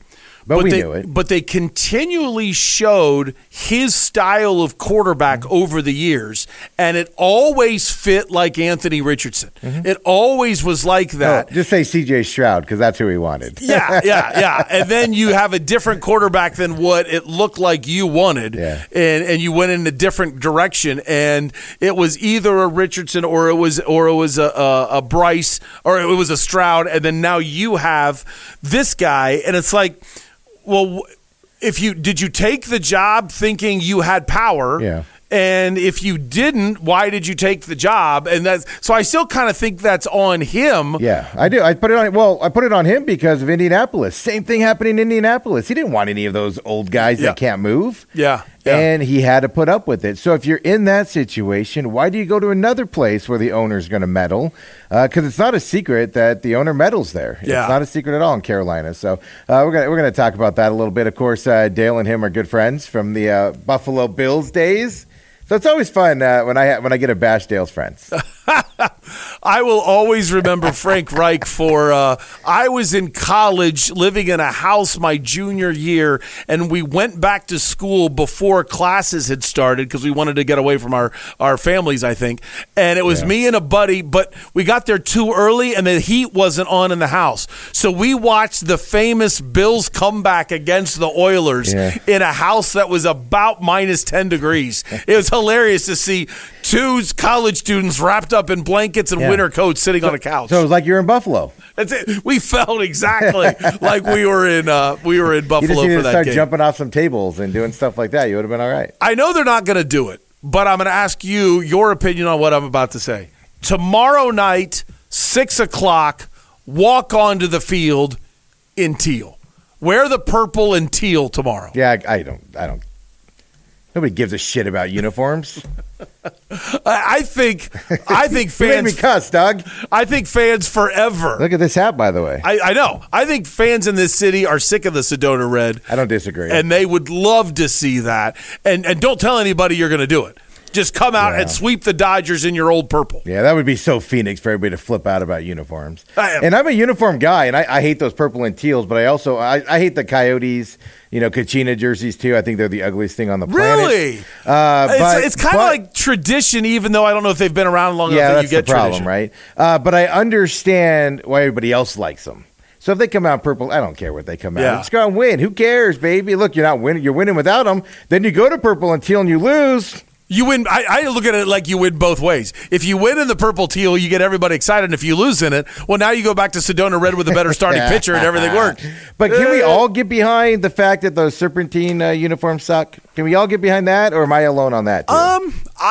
I don't love it, but I don't hate it. I actually like the logo better than the D-backs logo. It's the fact that the uniforms look like they were literally laying on the infield dirt all day getting sunbaked. I love the Serpientes black with the sand pants. Yeah. I love that look. But that's not the ones that they wear. Yeah, it's like when they went. Remember when they went to that all gray uniform for that season, and it was just disgusting. Like with that weird teal. I like teal, but not as like faded into each other. Remember, like it didn't even it wasn't two different colors. It just rotate, morphed into it. Yeah, they went crazy, and that was the year with the snakeskin shoulder pads. Just remember, folks, no matter what you're doing as a job, there's always somebody worse, because hundreds of thousands of dollars goes into these uniform designs and everything, and people blow it. Look at Maryland's uniforms. And people blow it every day, and they spend a lot of money on that stuff. So just remember, no matter how bad you are at your job and you feel like your boss is picking on you,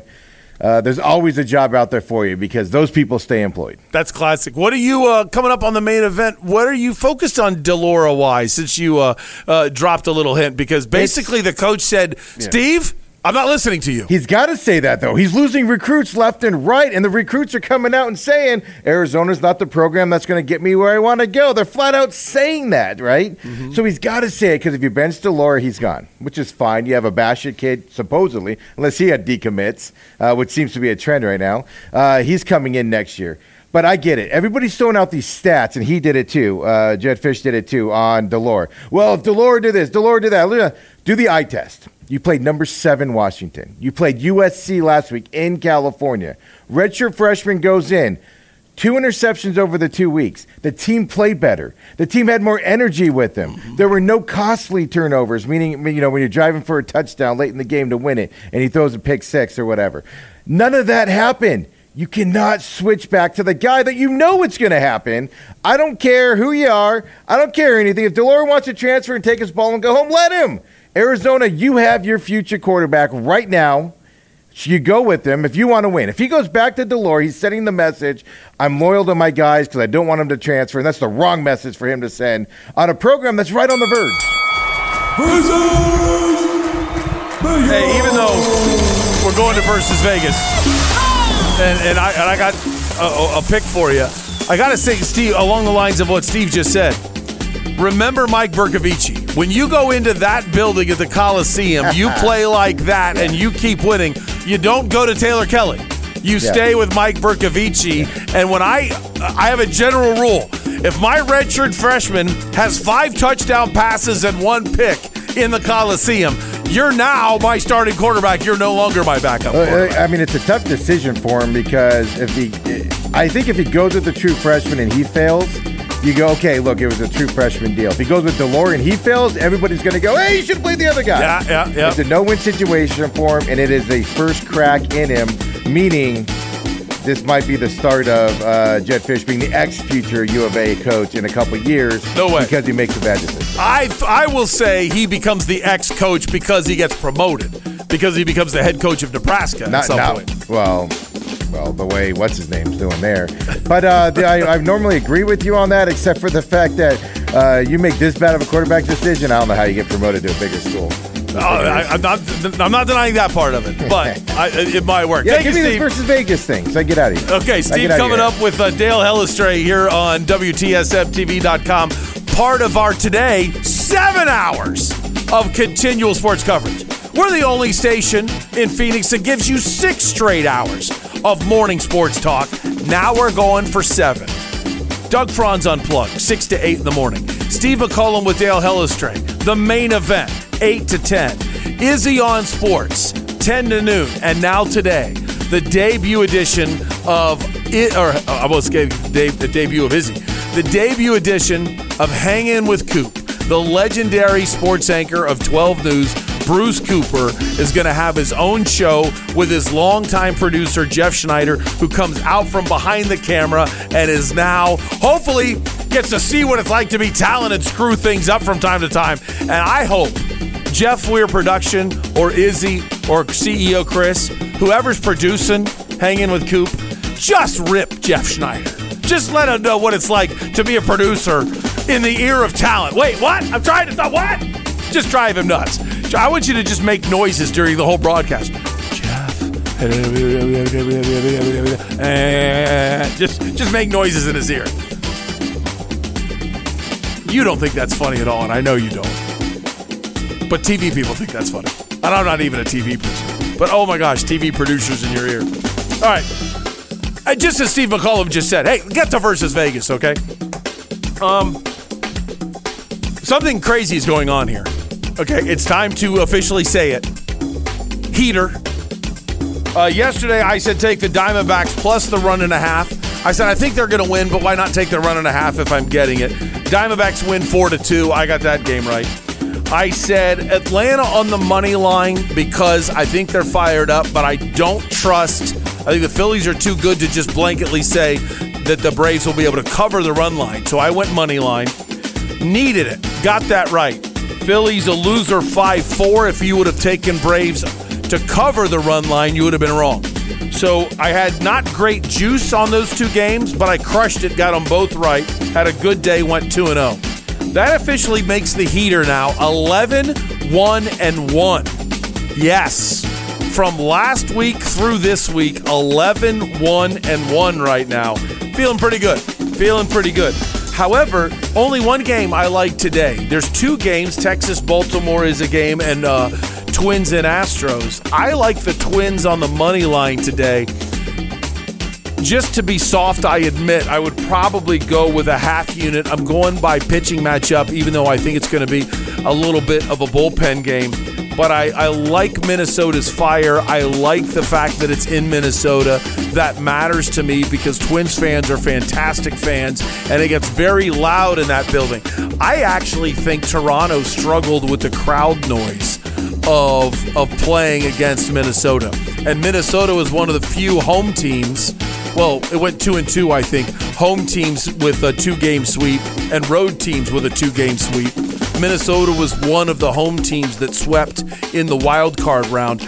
I like Minnesota winning game 3, so I'm going to take Minnesota on the money line as my only game for today.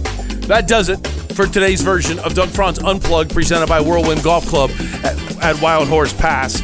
Your producer, Jeff Weir Production, helping him out while he was getting ready for the main event, which he produces, and while he was getting ready for his own show, Izzy on Sports, is Isaiah Jackson, who helped out along with CEO Chris. Everybody helped pick me up as today's going to be a long, tough day. Podcast-wise, I plan on trying to drop a little bit of audio for you tomorrow, but Doug Franz Unplugged will be hosted by a cavalcade of local people in this room or in this building to be able to help pick me up, as I'm not going to be here Wednesday and Thursday as I fly up to Buffalo, because I want to shake Wolf's hand and remind him of how much that he means to me, and I know what his family means to him. So that's why I've decided to fly up to Buffalo today to be able to attend the viewing of his younger brother. And I know he's in a lot of pain, and it means a lot to me to be able to take advantage of my being fired situation. And thanks a lot to CEO Chris for his understanding, because this is not the time to leave. October, a playoff team, a playoff game coming up Wednesday night, and it just isn't the time to do this. but I'm sure that's exactly how Wolf feels losing his younger brother, and that's why I'm going up. Thanks a lot to Parker & Sons, Heating, Cooling, Plumbing, and Electrical. Proud sponsor of Doug Franz Unplugged, 602-2-REPAIR. That's 602, the number 2, then REPAIR for Parker & Sons, Heating, Cooling, Plumbing, and Electrical. Getting hungry? Oh, yeah. Bell's Nashville Kitchen, especially if you've never done that Sunday brunch. It is fantastic food for breakfast. I love going to Bell's now that I've done it for the first time for Sunday. They're located on Main Street, just about 50 feet east of Scottsdale Road. Very easy to get to. If you're hungry for a breakfast burrito, the best in the world are Burrito Express. They've got 7 locations across the east side. The official sports bar of Doug Franz Unplugged is the Rosati's in Chandler. They're located at Ray and McQueen. And of course, the presenting sponsor, home of the Whirlwind Plus plan, is the Whirlwind Golf Club at Wild Horse Pass. You can sign up right now. Go to unplugged@whirlwind.com. Unplugged@whirlwind.com. Spell out the word @ It's not the little @ symbol. Unplugged@whirlwind.com, and you can find out all about becoming a Whirlwind Plus member and save a ton of money on one of the best golf courses in the state. Had a great show today. I had a lot of fun with you. Thanks for supporting me. The main event's up next. I'll see you tomorrow.